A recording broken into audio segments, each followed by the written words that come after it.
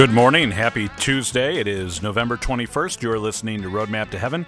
I'm Adam Wright, and we are very happy to be with you this morning as we prepare for the Thanksgiving holiday, and we continue to talk about the Eucharist this week, and we have some other things for you as well, because it's a day that we celebrate the Blessed Mother as well. Let's pray, and then I'll tell you all about today's show.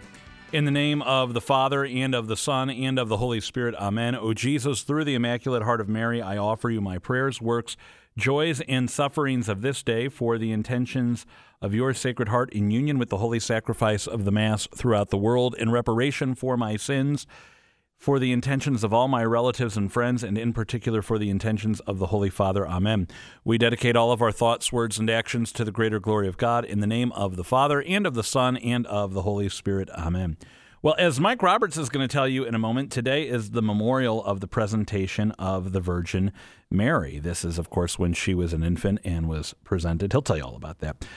With that, we're going to talk today, first half of the show, for our radio listeners, about the family that prays together stays together. If you know Father Patrick Peyton, you've heard those words, and you know his devotion to the Rosary and the family Rosary, so we're going to hear a little bit about that.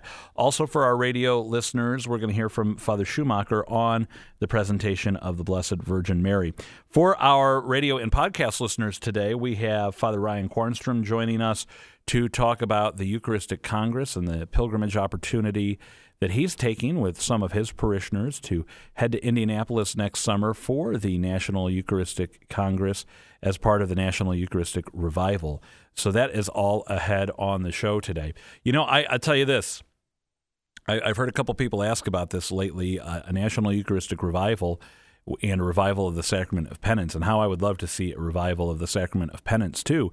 But for me, I'm going to worry about me and my kids right now, and my wife, and that's the most important thing for us. And I'm going to say this: devotion to the Eucharist has led to an increased devotion for the need, an increased understanding, I should say, of the need for us to go to confession so that we may worthily receive our Lord in the Eucharist, and vice versa. Going to confession frequently has just deepened my love for our Lord in the Eucharist. So I'll leave it at that and get you to the weather and our saint of the day from Mike Roberts. Today is the memorial of the presentation of the Blessed Virgin Mary. The story of Mary before the birth of Christ is taken from the Proto-Evangelium of James and attributed to St. James the Minor, though the real author was likely someone else.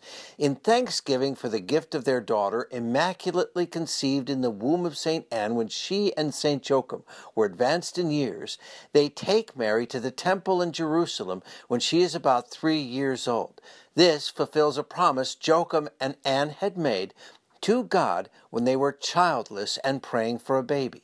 Mary's presentation is important theologically because it continues the impact of the feasts of the Immaculate Conception and the narrative of Mary's role in the journey of Jesus coming into the world as Savior. Our Lady tells Saint Bernadette, "I am the Immaculate Conception." St. Maximilian Kolbe says this means that Mary is the created Immaculate Conception and the Holy Spirit the uncreated Immaculate Conception and the spouse of Mary. O Mary, conceived without sin, pray for us who have recourse to thee. I'm meteorologist Mike Roberts for Covenant Network. Have a blessed day.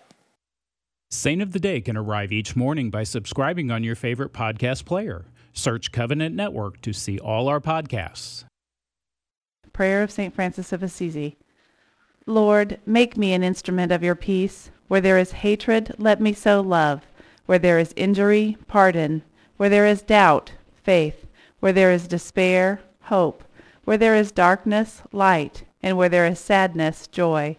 O Divine Master, grant that I may not so much seek to be consoled as to console, to be understood as to understand, to be loved as to love. For it is in giving that we receive, it is in pardoning that we are pardoned, and it is in dying that we are born to eternal life.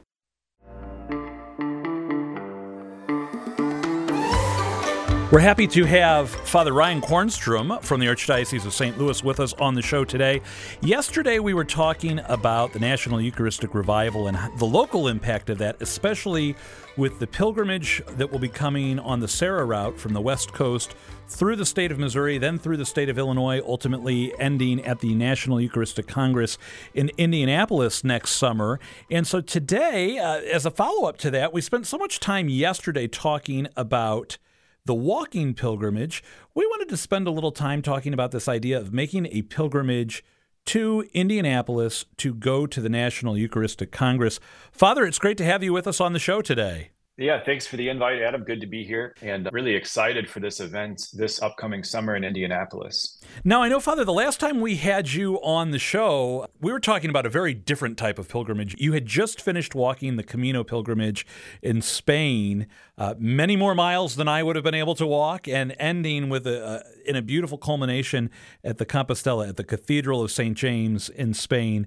What we're talking about next summer is, for some, they would say, well, wait a minute, is this really a pilgrimage? This sounds more like a trip to a conference, but you're taking a group. You're no stranger to pilgrimages. Tell us a little bit about why this is important to you. Yeah, absolutely. So like you mentioned, we talked when I finished 490 miles across northern Spain to the tomb of St. James the Greater. And I think a conviction that arose in my heart during those 32 days of walking was just that so much of our Catholic faith is incarnational, that you can go and you can see these places. You can go to the Holy Land and you can see the places where Jesus preached, where he died, where he rose from the dead. You can see the places where the saints have lived and walked and ministered. And so it's become, over the last 2,000 years, just part of Catholic culture.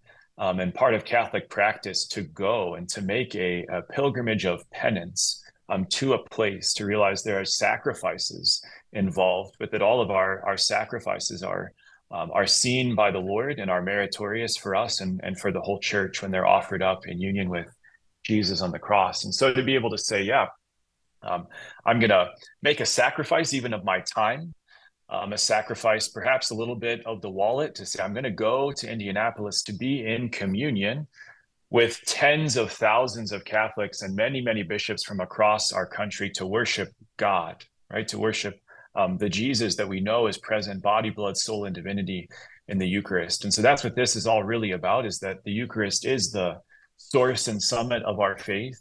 And it's a statement for us as a country that the Eucharist is primary. The Eucharist is first and foremost the reason for so much that we do as Catholics, that the life of the church flows from the Eucharist and towards the Eucharist, towards the sacrifice of the Mass. And so it's a beautiful testament to that truth that we live day in and day out in all of our parishes.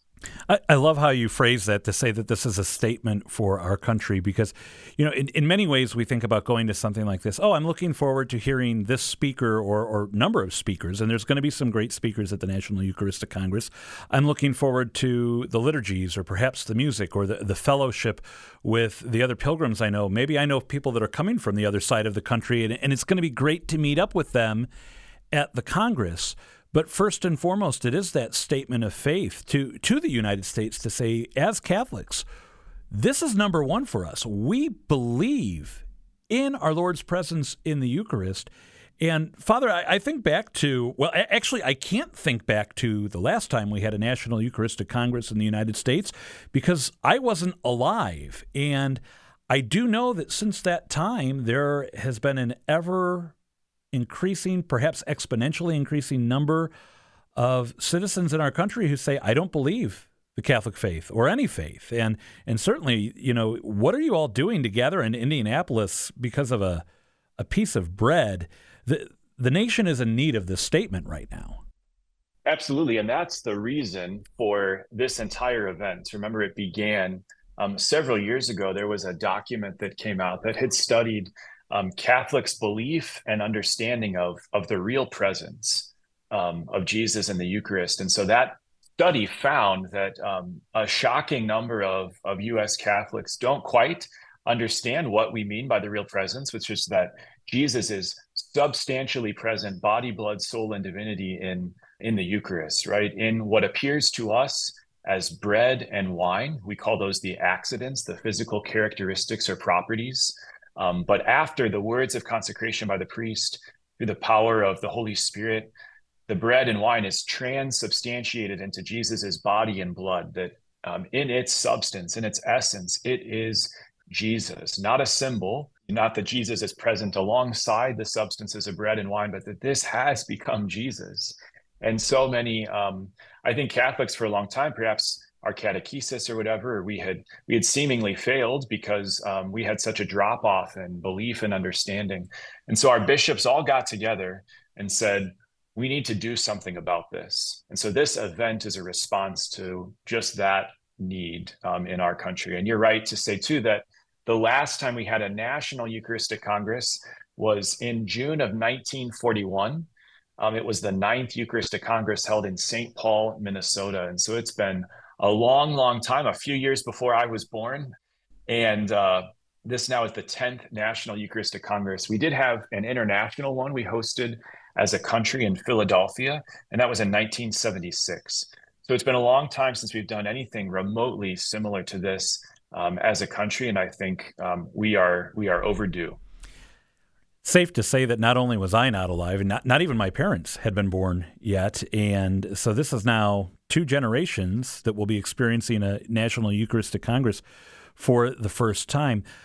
I realize, especially every time we talk about the Congress, that this, for a lot of us, is going to involve sacrifice to be able to go. But as Father said, it's really a question of priorities, and it's certainly something we need to consider. Can we go? Father, as you brought this up in the parish, what are some of the questions you've been asked, and how do you respond to those when someone says, well, wait, what is this you want me to go to, and why do you want me to go to this, and what's this going to mean for our group?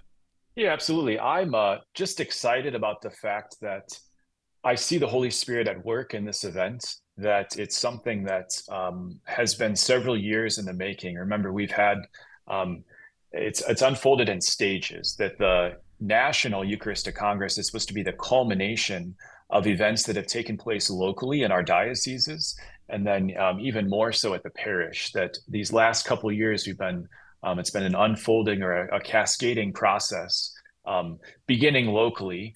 And then, of course, I know you talked with Jane Gunther about the pilgrimage, right, to take from these 4 corners of the United States to process with Jesus, to take him to our streets and to walk with him together, converging on Indianapolis. And so what I've told my parishioners is just that I'm excited to participate in what's really a historic event, to be able to say that I want to be part of the solution, so to speak, or part of the rebuilding of belief in the real presence of Jesus in the Eucharist. And to just have our parish represented too, to know that this is something that the bishops, who are our chief shepherds, the leaders of our country and the faith, have said, this is a priority for us, and they're expending a lot of time and energy on this. And so I, as the parish priest, right, the boots on the ground, am going to support that effort and want to be able to say that at least my parish, representing Oakville, Missouri, we're gonna have a presence in Indianapolis. We're gonna say on behalf of Oakville, on behalf of our parishes, we believe and we know this is important in the church. We're going to stop here and take a break. We'll continue with Father Kornstrom after this. Here's Mary Kate Westrich with the song Beloved. Prayer in a time of waiting. All-powerful and ever-living God, guard our churches, our homes, our schools, our hospitals, our factories, and all the places where we gather. Deliver us from harm and peril. Protect our land and the peoples from enemies within and without. Grant an early peace with victory founded upon justice. Instill in the hearts and minds of men and women everywhere a firm purpose to live forever in peace and goodwill toward all. This we ask through Christ our Lord. Amen.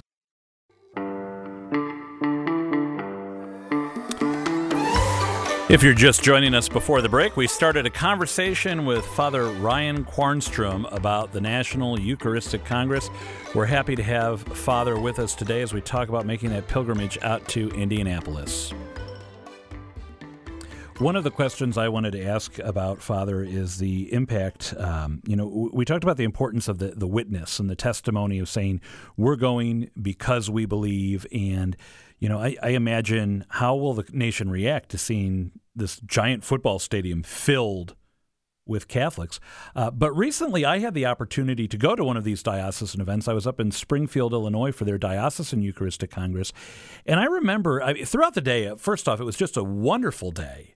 But especially at the culmination, when Holy Mass began at 4 o'clock, standing towards the back of the arena because I needed to keep our equipment in view, as the procession was coming in and the choir was singing and the arena was filled with the voices of just 5,000 of the faithful gathered that day singing, I was overwhelmed. It moved to tears. And I couldn't help but think, when this many of God's children gathered together in one place to say, Lord, we adore you, we want to draw close to you, we love you, and to ask for his grace, that he's just going to respond so generously. As a vocation director once told me, God's never outdone in generosity. Is it reasonable to expect that when we gather next summer in even greater numbers, that the outpouring of grace could just be overwhelming? Yeah, and truly there's no way to put that into words, right? It's indescribable, the power of the Holy Spirit.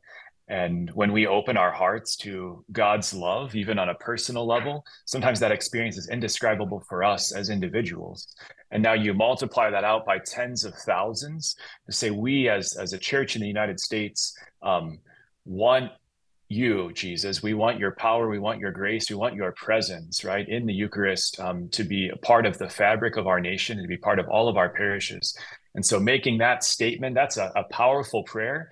And there are sometimes, and many times, prayers as priests that I can guarantee my people that God will answer. And that is one of those prayers that when tens of thousands of us gather in Indianapolis and say, send down your Holy Spirit upon our country and renew and rejuvenate belief in the real presence of Jesus in the Eucharist, that's a prayer I guarantee that God will answer. It's a powerful thing. And even to think about, as you mentioned, Lucas Oil Stadium, that's the express intention is to pack Lucas Oil Stadium with 80,000 people.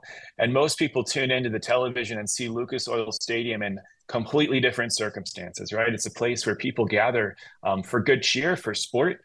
And we're going to be there with Jesus, right? To bring the Eucharist into that place that so often serves as, right, entertainment for our country. We're going to say, Jesus is the king, right? Not football, Jesus. Yeah. It takes me back to my high school days when we'd have all school mass in the gym, and our dean of students, a very stern man that we all feared and loved, would come out and say, this is no longer a gymnasium. This is now the house of God. You will treat it as such, or you will answer to me and then to him. And, right. the real transformation of that space. But what an incredible thing it is to know that even these secular spaces can be transformed into sacred places just by the presence of God. And it's an amazing thing for us. Father, some incredible news was released last week, too, especially relevant for our listeners who live within that doable drive of Indianapolis, that the USCCB has made day passes available for those who maybe can't take off an entire week from work and make it out there, or maybe the cost of going for a day is more feasible than an entire week. That's certainly something we want to let you know about. Also, they've been releasing more and more information about the tracks and who the speakers are going to be, what's going to be taking place. I had some time to sit down and look at that. I'm excited. I'm very excited about several of the keynotes, and most importantly, though, really just about worshiping together in the times of going to Holy Mass and then flowing from that the times of Eucharistic adoration and being with not just our St. Louis pilgrims, not just our Covenant Network listening area pilgrims, but with the faithful from across the country. So the website to go to for more information is eucharisticrevival.org. For those of you listening in St. Louis, though, you want to go to archstl.org/eucharisticrevival, and you can find information about that specific pilgrimage opportunity. For our other listeners in the other dioceses we cover, but I encourage you to visit your diocesan website and find information or inquire about pilgrimage opportunities. What's great about the diocesan pilgrimage is all I had to do was worry about signing up. I didn't have to worry about where am I going to stay or what am I going to eat, because a lot of those questions were answered. I just have to get myself to Indianapolis, and the rest is kind of planned out for us. Father Kornstrom, thank you so much for taking the time to talk about Eucharistic Revival with us today on Roadmap to Heaven. Could I ask for a prayer for our listeners to help us deepen our Eucharistic faith before we conclude? Absolutely. Thanks. In the name of the Father, and of the Son, and of the Holy Spirit. Amen. Lord Jesus, we come to you. We know you are present, body, blood, soul, and divinity in the Eucharist. And we ask that you help us to know and to believe and to live from the power of that truth in our lives. Help us to grow in our own devotion to you so that we can live the self-sacrifice that you have given us as an example. The way you've humbled yourself in the Eucharist, that we can imitate all of the virtues that are displayed in the Eucharist. We can live that out day by day and be an example to our brothers and sisters as we all journey together to heaven. We ask all this through Christ our Lord. Amen. In the name of the Father, and of the Son, and of the Holy Spirit. Amen. Thanks for having me, Adam. Oh, it's our pleasure to have you, Father. We're going to take a break here on the show. Don't go anywhere. Saint Ignatius of Loyola's prayer against depression. O Christ Jesus, when all is darkness, and we feel our weakness and helplessness, give us the sense of your presence, your love, and your strength. Help us to have perfect trust in your protecting love and strengthening power, so that nothing may frighten or worry us. For, living close to you, we shall see your hand, your purpose, your will through all things. Amen. I like to think of myself as an avid reader, but I never have time to get to all of the books I want to get to. So that's why I love, Patty, when on the Daily Dose of Encouragement, you kind of give us a book report about what you've been reading and the lessons we can apply to our lives. So I'm very excited about this week. Reflections from the Saints on Weathering the Storms of Life. Yes, it's just a compilation of quotes. The book is by Deborah Herbeck, and it's called Safely Through the Storm. Yesterday, I shared with you a quote from St. Therese of Lisieux. The point of it was basically, find God in that present moment, even in that suffering. Live in the present. Don't look too much to the future or in the past. Today, I want to share a quote from St. John Henry Newman. Here's what he says. One thing alone I know, that according to our need, so will be our strength. One thing I am sure of, that the more the enemy rages against us, so much more will the saints in heaven plead for us. The more fearful are our trials from the world, the more present to us will be our Mother Mary and our good patrons and angel guardians. The more malicious are the devices of men against us, the louder cry of supplications will ascend from the bosom of the whole church to go to God for us. We shall not be left orphans. We shall have within us the strength of the Paraclete promised to the church and to every member of it. End of quote. His point here is we are never alone in our trials. The enemy, however, wants us to think that no one understands, no one can help me, no one can really relate. That is a lie. We have the entire church triumphant, cheering us on from heaven. We have the power of the Trinity just for the asking. We have the strength of the sacraments to sanctify us, the witness of the saints to encourage us, and the word of God to guide us. So, remember, in your trial today, in whatever storm of life that you are facing, the first key is to find God in the present moment.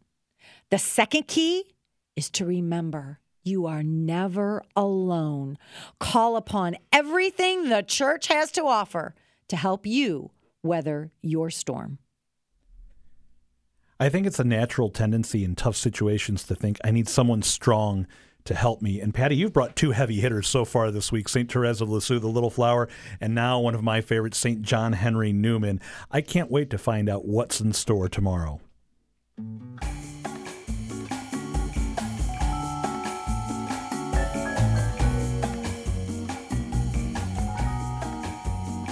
One of the things I really appreciate in life is the opportunity for dialogue with a friend or with a coworker, with a neighbor, with another parent, whatever it may be. But that opportunity to say, I'm having trouble understanding, or this is important to me and I'm having trouble articulating it, but I want to continue to talk. I want to articulate what I'm trying to say. And it's a great reminder for me of the importance of studying our faith. And sometimes that means proactively studying, taking courses, taking classes, maybe it's an online series, something like that. And other times it's just listening to programs here on Covenant Network that help form us in our faith. And sometimes there might be a specific topic that says, okay, this came up and I know I need to know what the church teaches on this, but I'm not quite sure how to articulate that or exactly what the church teaches, and it's a great opportunity to go and say, well, what does the church teach? So often I have this tendency to just rely on my feelings and that first, well, what's your gut tell you? What's your gut telling you? Well, my gut might be wrong. I might be poorly formed on a matter. And that's why it's so important to go and say, well, what does the church teach? And, go to the catechism, go to the saints, go to the scriptures, and to do some good, solid research, and then recognize the limits of my understanding and say, okay, I'm not here. I need help, and to find someone good to point us in the right direction. I bring this up because it happened to me yesterday, and I am so grateful for our faith because it was a matter involving the kids, and it's an important matter. And what the church teaches on the matter is so illuminating, and it's going to make for some great conversation at the Wright Institute for Theological Discourse next time the kids ask this question, or maybe I might even bring it up proactively with them. But it's just so great to have that foundation to know I don't have to know everything. I just have to know to go to the church and to ask her to be what she is, teacher and mother, and guide us in the conversation, guide us along the way. Let's pray. In the name of the Father, and of the Son, and of the Holy Spirit. Amen. All glory be to the Father, and to the Son, and to the Holy Spirit, as it was in the beginning, is now, and ever shall be, world without end. Amen. Mary, Mother of the Church, pray for us. Saint Joseph, terror of demons, pray for us. In the name of the Father, and of the Son, and of the Holy Spirit. Amen. Well, we've been talking about our Lord and the Eucharist all week here on Roadmap to Heaven. Tomorrow we're going to continue that with an amazing opportunity for a powerful night of Eucharistic adoration. But before we sign off today, I just want to encourage you as you plan for Thanksgiving, just 2 days away. Today I got to make all of my vegetable dips because they need to sit in the fridge for 2 days and let those flavors marinate. Start planning too so that you can get to Mass on Thursday morning to say thank you to God for all the gifts. For Covenant Network, I'm Adam Wright. Pray your rosary today.